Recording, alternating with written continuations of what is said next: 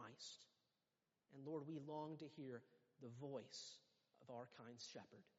In Jesus' name, amen. Richard Baxter was a famous minister in the city of Kidderminster in the 17th century, and he was a leader among the Puritans. He was also chronically sick. He had many afflictions that often 17th century medicine couldn't solve and often really made worse. He suffered from a constant cough, frequent nosebleeds, migraines, digestive issues, kidney stones, and gallstones, in addition to all the other periodic illnesses that he came down with. And he said that from the age of 21 forward, he seldom had an hour free from pain. And at one point, he was forced to stop working for 5 months because he was literally bedridden. And during that time, his pain was so great that he was convinced that he was going to die. And so he used his time to write his funeral sermon. And he decided to write that sermon on heaven. Now, much to his great surprise, he did eventually recover. But he was so changed by the experience of writing that sermon and thinking about writing it that he set forth from that day forward to spend 30 minutes every day thinking about heaven. And in typical Puritan fashion, what started as a small sermon ended up being a 650-page book that you can still buy today. It's called The Saints' Everlasting Rest. Now, thinking about heaven might seem like something that only super saints do, people like Richard Baxter. But Baxter actually thinks that it's something that is good for even ordinary Christians, even weak Christians, to think about. He says this: "For want of this recourse to heaven, your soul is as a lamp not lighted, and your duty as a sacrifice without fire. Fetch 1 coal daily from this altar and see if your offering will not burn. Keep close to this reviving fire and see if your affections will not be warmed." Now that's good advice. And what we're going to do tonight is hopefully fetch a coal or two from that altar. But we're doing that not just because Richard Baxter thinks it's a great idea and he recommends it. We're actually doing it because that's what we're taught in this passage by the Apostle Paul, and really Jesus Christ himself. Paul is telling the Philippians 2,000 years ago and us here today that heaven needs to be in our eyes and on our minds. It is our goal. It is our destination, and it is our home. It's really the only way we can live the Christian life at all. We need to live it as citizens of heaven. And it should impact every step we take, every word that we say, because heaven is not just something we look up to, it is the bedrock beneath Christians' feet as we walk. And really what we're talking about today is why heaven matters for our Christian lives. And to do that, we're first going to talk about why heaven matters because it's where we belong. That's our first point. Paul gets at this when he says in verse 20 that our citizenship is in heaven. Now, citizenship is a word that would have really rung inside the ears of the Philippians, because Philippi was a very unusual city. It was a Roman colony. It was set up originally by the Emperor Augustus. He reformatted the entire city in order to plant Romans there. And everyone there, for the most part, could trace their lineage back to descendants of Roman soldiers who had originally served under Augustus. They could go to Rome and they could go to the record halls and they could find their names listed in the records there, proving that they were citizens of Rome. And that citizenship meant a lot to the Philippians. It was extremely valuable in the ancient world. That citizenship meant that you were exempt from taxes. It also gave you enormous legal protections. No one could torture you if you were a citizen of Rome. That was not allowed. If you remember back in Acts 16, Paul shows up in Philippi and he begins to proclaim the word of God, and people get upset. And the local magistrates try to solve the problem by taking him prisoner, having him beaten, and then thrown in jail. And then Paul, afterwards, kind of says, "You realize I'm actually a Roman citizen." And the magistrates kind of have their lives flash before their eyes because they understand what they've done. They have laid hands upon someone who is under the emperor's protection. And the Philippians were extraordinarily proud of their Roman citizenship. They looked to Rome for their orders. The entire city was shaped like Rome, built like a mini Rome. They all went around dressed not like Greeks, but like Romans. And the official language of that city was Latin, not Greek. They were Roman citizens, and they made sure to live like it. They wanted you to understand who they were.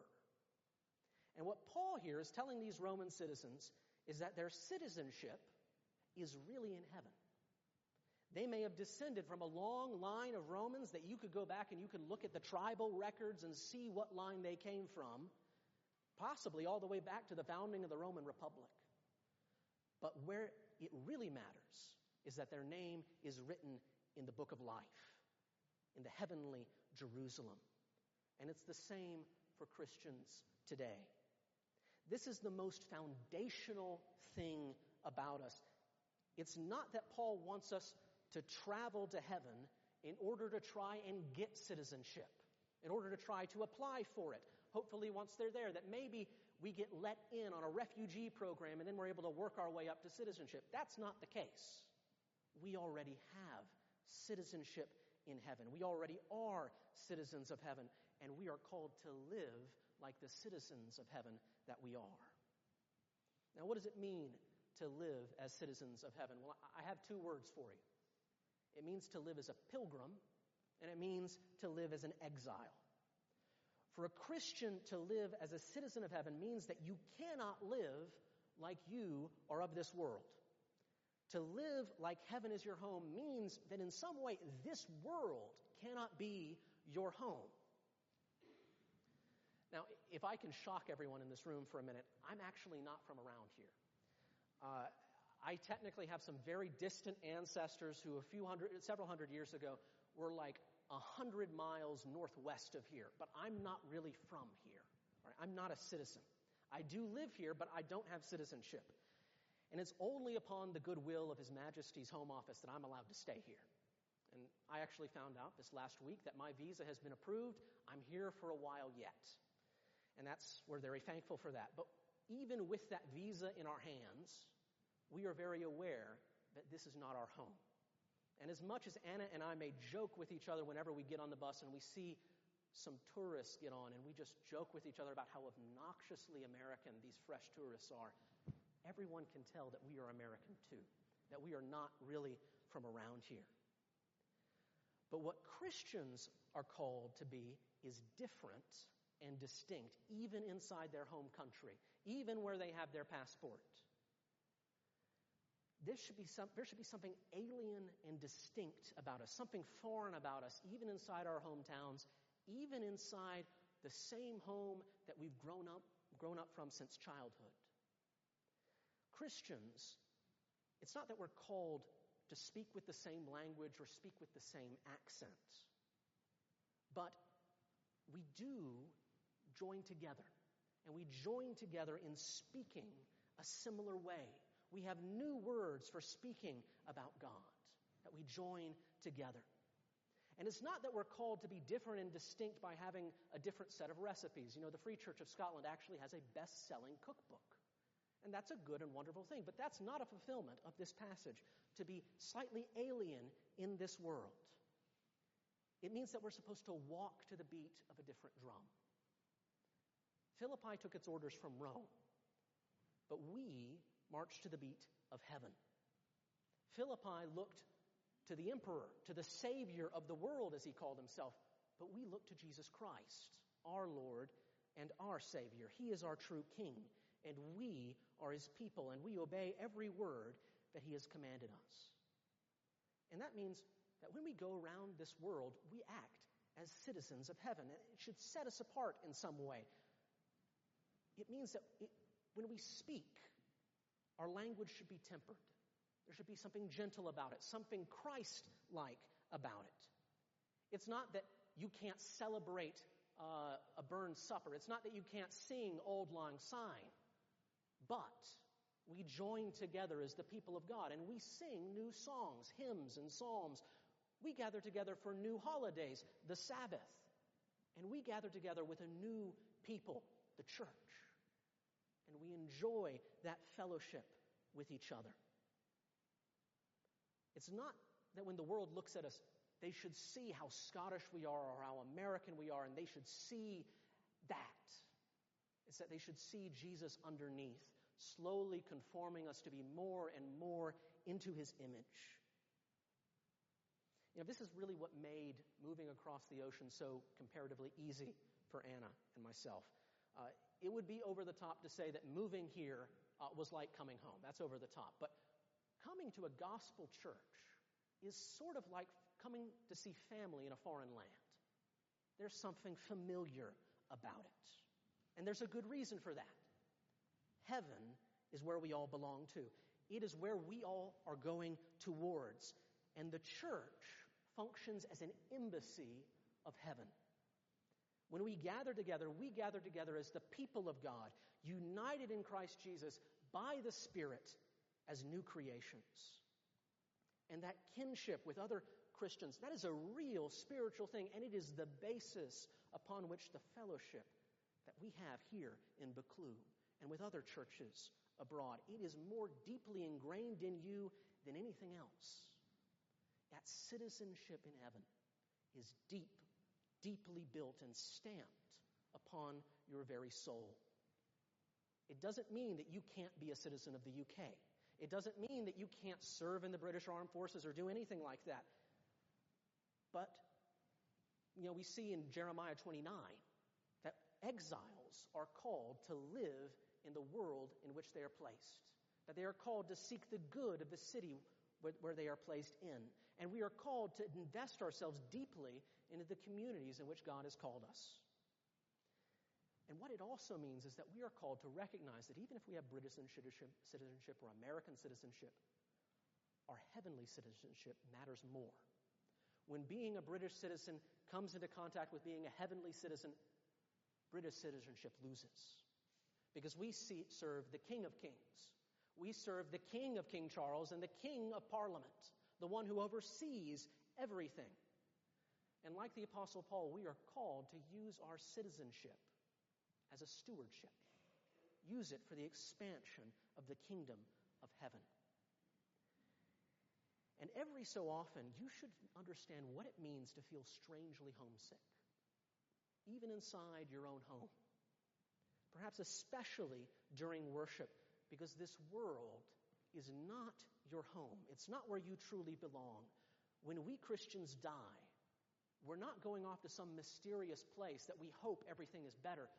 We're going home. We go to a place that we know. And we may be going in sad circumstances. We may be even going in tears. But we also go in joy. Because we are going to the place where our Savior said He is preparing a place for us. We are going to the place we belong. But there's a second thing I want us to see, is that heaven matters because it's where Jesus is. Paul doesn't have some sort of vague idea about what makes heaven wonderful. It's not that heaven is just like earth except better. That we get a pie in the sky and we get as much pie as we want until we die. It's not like that. He cares about heaven because of the person who lives there. I want you to look with me at verse 14. Paul says to the Philippians that they need to think about the Christian life as a race heavenward, and they need to throw off every burden. They need to forget everything that's behind them, and they need to press onwards in their race. But I want you to think, what is the prize that is mentioned in verse 14? Well, the prize is actually Jesus. The commentators all say that little phrase, in Christ Jesus, at the end of that verse, that's actually doing double duty. We run the race in Jesus Christ as He strengthens us, but we also run the race towards Jesus Christ. You can see that even more clearly in verse 8, where it says, "Indeed, I count everything as loss because of the surpassing worth of knowing Christ Jesus my Lord. For His sake I have suffered the loss of all things and count them as rubbish in order that I may gain Christ." Whenever Paul talks about heaven, Jesus is not far behind. Because Jesus is not just the main event, he is the event of heaven. And the great privilege of heaven is being able to behold Jesus in all his glory. In some measure, here on earth, we get to see Jesus now.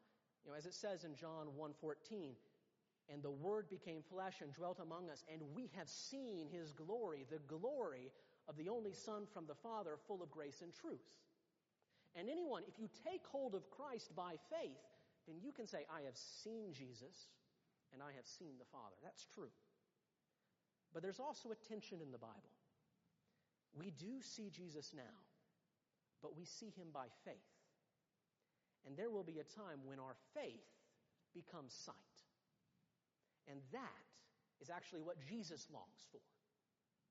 John 17 is the great high priestly prayer. It is one of the most profound passages in all of Scripture. It's extraordinarily moving because Jesus is praying. And at the end of that prayer, Jesus says, I do not ask for these only, but also for those who will believe in me through their word. In that verse, Jesus is saying, I'm not just praying for my apostles. I'm not praying for my disciples. I'm not just even praying for the early church. I am praying for every Christian everywhere in all of time and space. I am praying for Buccleuch here tonight. And what does he pray for in that prayer?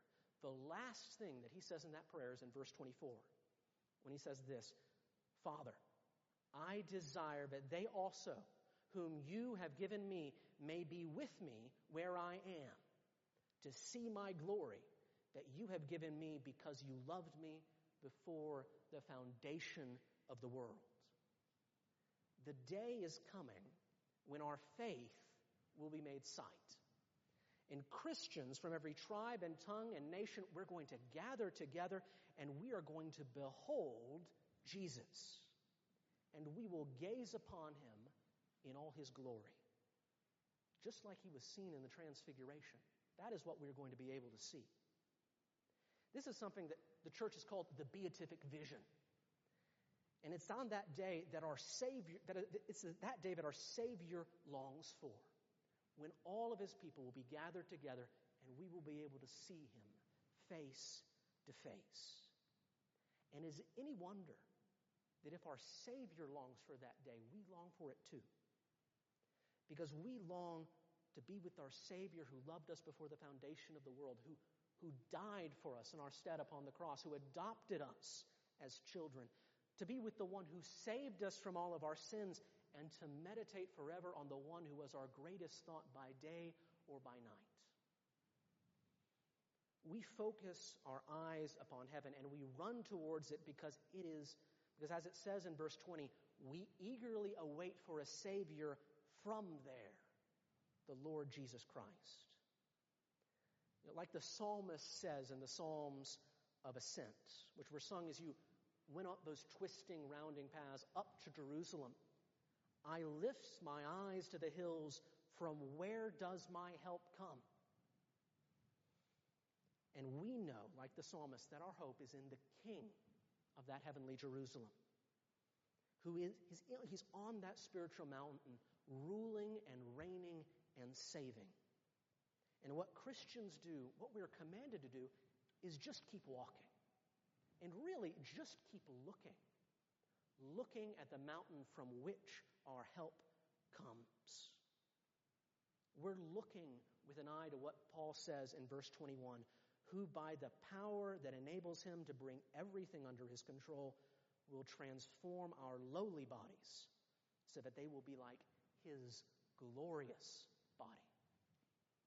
We hope for that great transformation that will come one day when we will be made perfect before God, when we will be able to gaze upon Christ and be changed in an instant. But he actually changes us even now. He changes us even now, progressively, slowly. He sanctifies us to be more like himself.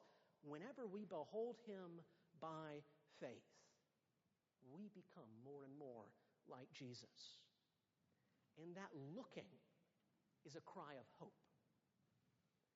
Jesus is the only one who can change us. He is the only one who can make us new. And he will, as long as we look at him. Some people, they go around this earth and they try to turn earth into heaven rather than waiting for Christ to bring heaven to earth in the new heavens and the new earth, when heaven and earth are going to overlap. But there's nothing more impossible than trying to make an earthly utopia without Jesus. Like as we sang in that hymn by Samuel Rutherford, He is all the glory of Emmanuel's land. There is nothing else other than Jesus. And that's why Paul, he says that he's weeping over those who are not putting their eyes upon Jesus. Look with me at verses 18 and 19. For as I have told you before and tell you even now, even with tears, many live as enemies of the cross of Christ. Their destiny is destruction, their God is their stomach, and their glory is in their shame. Their mind is set on earthly things. If you don't have your eyes fixed upon Jesus, that's what Paul describes you as. And the startling thing here, Paul is not describing people who are outside of the church. Actually, based on context, he's talking about people who are inside the church. People who are not focused upon Christ, even though they say they follow Jesus. These people, they're really enemies of Christ, even though they call out His name. Their real God is their belly, it's their desires, and what they seek is just their own glory and just their own love and care and affection. They just care about themselves. Spiritually, they're doing the spiritual equivalent of navel-gazing, focused entirely upon themselves, upon this earth, and not upon heaven. And Paul says, if you don't run your race headlong towards heaven and headlong towards Christ, then you're like them. You're really an idolater. And you've exchanged that glory of Christ for a lie. And what that most immediately applies to is actually false teachers, people who are trying to spread a false gospel inside the church. But the passage is also something of a warning. It's applicable to all of us, even today, perhaps particularly today. Because there's never been a time in history where more things have tried to grab your attention than now. Everything is seeking your attention, and it is so easy to go through your life in a daze, from one thing to another, following the latest fad, the latest trend, from entertainment to entertainment, not giving a second thought for anything else. And that can happen to the best of us. It can happen inside the church. But what we're called to do is refocus our eyes, to move them towards Jesus Christ once again, and to guard our hearts. We need to be careful that the things of this world do not become more dear to us than Jesus Himself. And we need to be careful that we don't find ourselves longing for earthly things more than heavenly things. Because it is spiritually true that our home is where our heart is. It's just that Christians have our hearts with Jesus. We need to have our hearts with Jesus because Jesus is the one that we want, truly. Now, there's one final thing I want us to see here in this passage. One final thing I want us to talk about. Heaven is important because it is where we belong. It's also important because it's where Jesus is, but it's also where we worship. And the truth is I could actually fit this underneath the second point, but I'm trying to be Trinitarian. All right, so we long for heaven because we long for worship. It's what we were made for. I want you to think back to your Westminster Shorter Catechisms. Question 1, what is the chief end of man? To glorify God and to enjoy Him forever. Man's purpose, the reason he is here on earth, is to worship God and to enjoy worshiping Him forever. That's what it means to be placed here on earth. That's our goal. It's what's behind everything that we do. We seek to worship God in everything and to glorify Him and to enjoy glorifying Him. And it is true that the Bible says that even today, we are in some way lifted up to heaven when we worship. In Hebrews 12, the author tells his readers, "You have come to Mount Zion and to the city of the living God, the heavenly Jerusalem, and to innumerable angels in festal gathering, and to the assembly of the firstborn who are enrolled in heaven." But the key there is that we still aren't there yet fully. We are in some measure lifted up to heaven as we worship, but we're still here on earth. What we're doing here tonight is really a dress rehearsal for the big event that is to come. And if you want to know what heaven is like, you should look at worship. You should look at worship services. That's what the Bible says gives you the tiny foretaste of heaven that is to come. When the countless saints from every tribe and tongue and nation, when they all stream in, when they're all worshiping Father, Son, and Holy Ghost, united in their adoration of Jesus Christ for all eternity and fully devoted to it and fully enjoying it, that is the moment that our worship longs for. And the problem is that our worship doesn't get to that level here on earth. We're still sinners. We still worship in some way, in a way that's tainted by sin. We don't pay attention as much as we should. We have our attention wane. Our hearts are not as warmed as they should be when we hear about the things of God. And that's a normal thing. We're this side of heaven.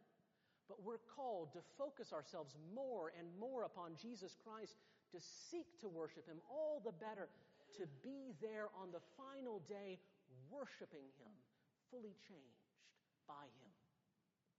In that moment, our worship will be perfect. And if you could compare that worship on the final day with our worship today, you would see two shades of white. One blazing white that your eyes can't look at, and another one that is white, but you can still see some shadow mixed in. But what we long for is when we will be united, worshiping God for all eternity. What we do in heaven is not just sitting around on clouds with harps in permanent retirement, in boredom. We engage in work. We engage in the work of worship. But our work of worship is going to be the deepest rest that we could ever imagine. We will be refreshed even as we are glorifying God and enjoying Him forever.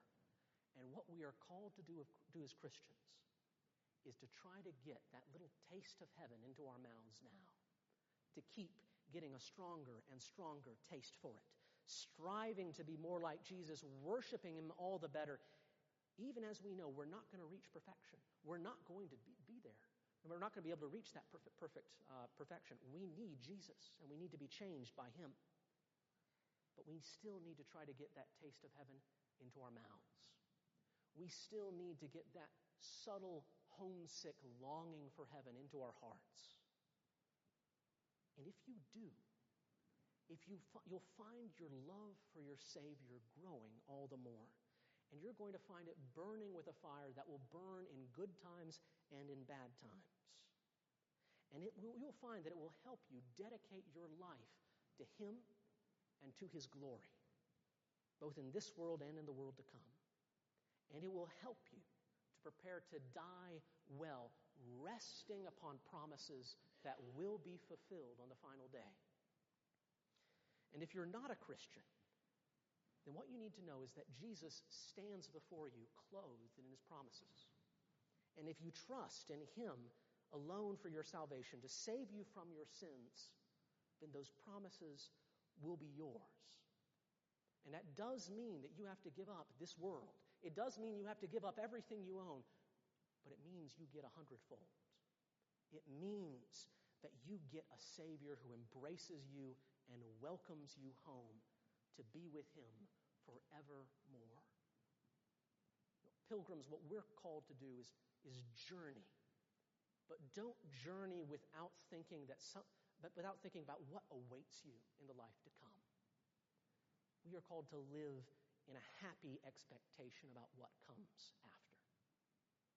As the hymnist says, haste thee on from grace to glory, armed by faith and winged by prayer. Heaven's eternal days before thee, God's own hand shall guide us there. Soon shall close thy earthly mission, soon shall pass thy pilgrim days. Hope shall change to glad fruition, faith to sight, and prayer to praise. Let us pray.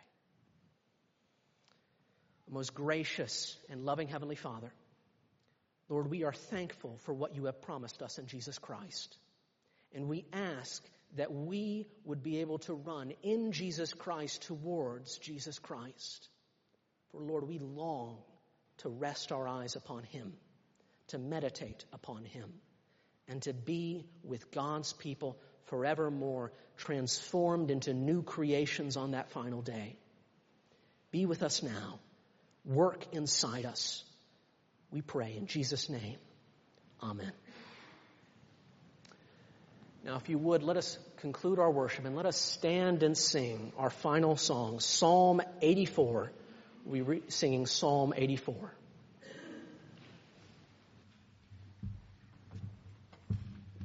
How delightful are your dwellings, O Almighty Lord, to me. For your courts my soul is yearning.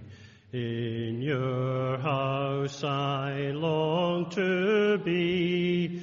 Heart and flesh cry out aloud for the true and living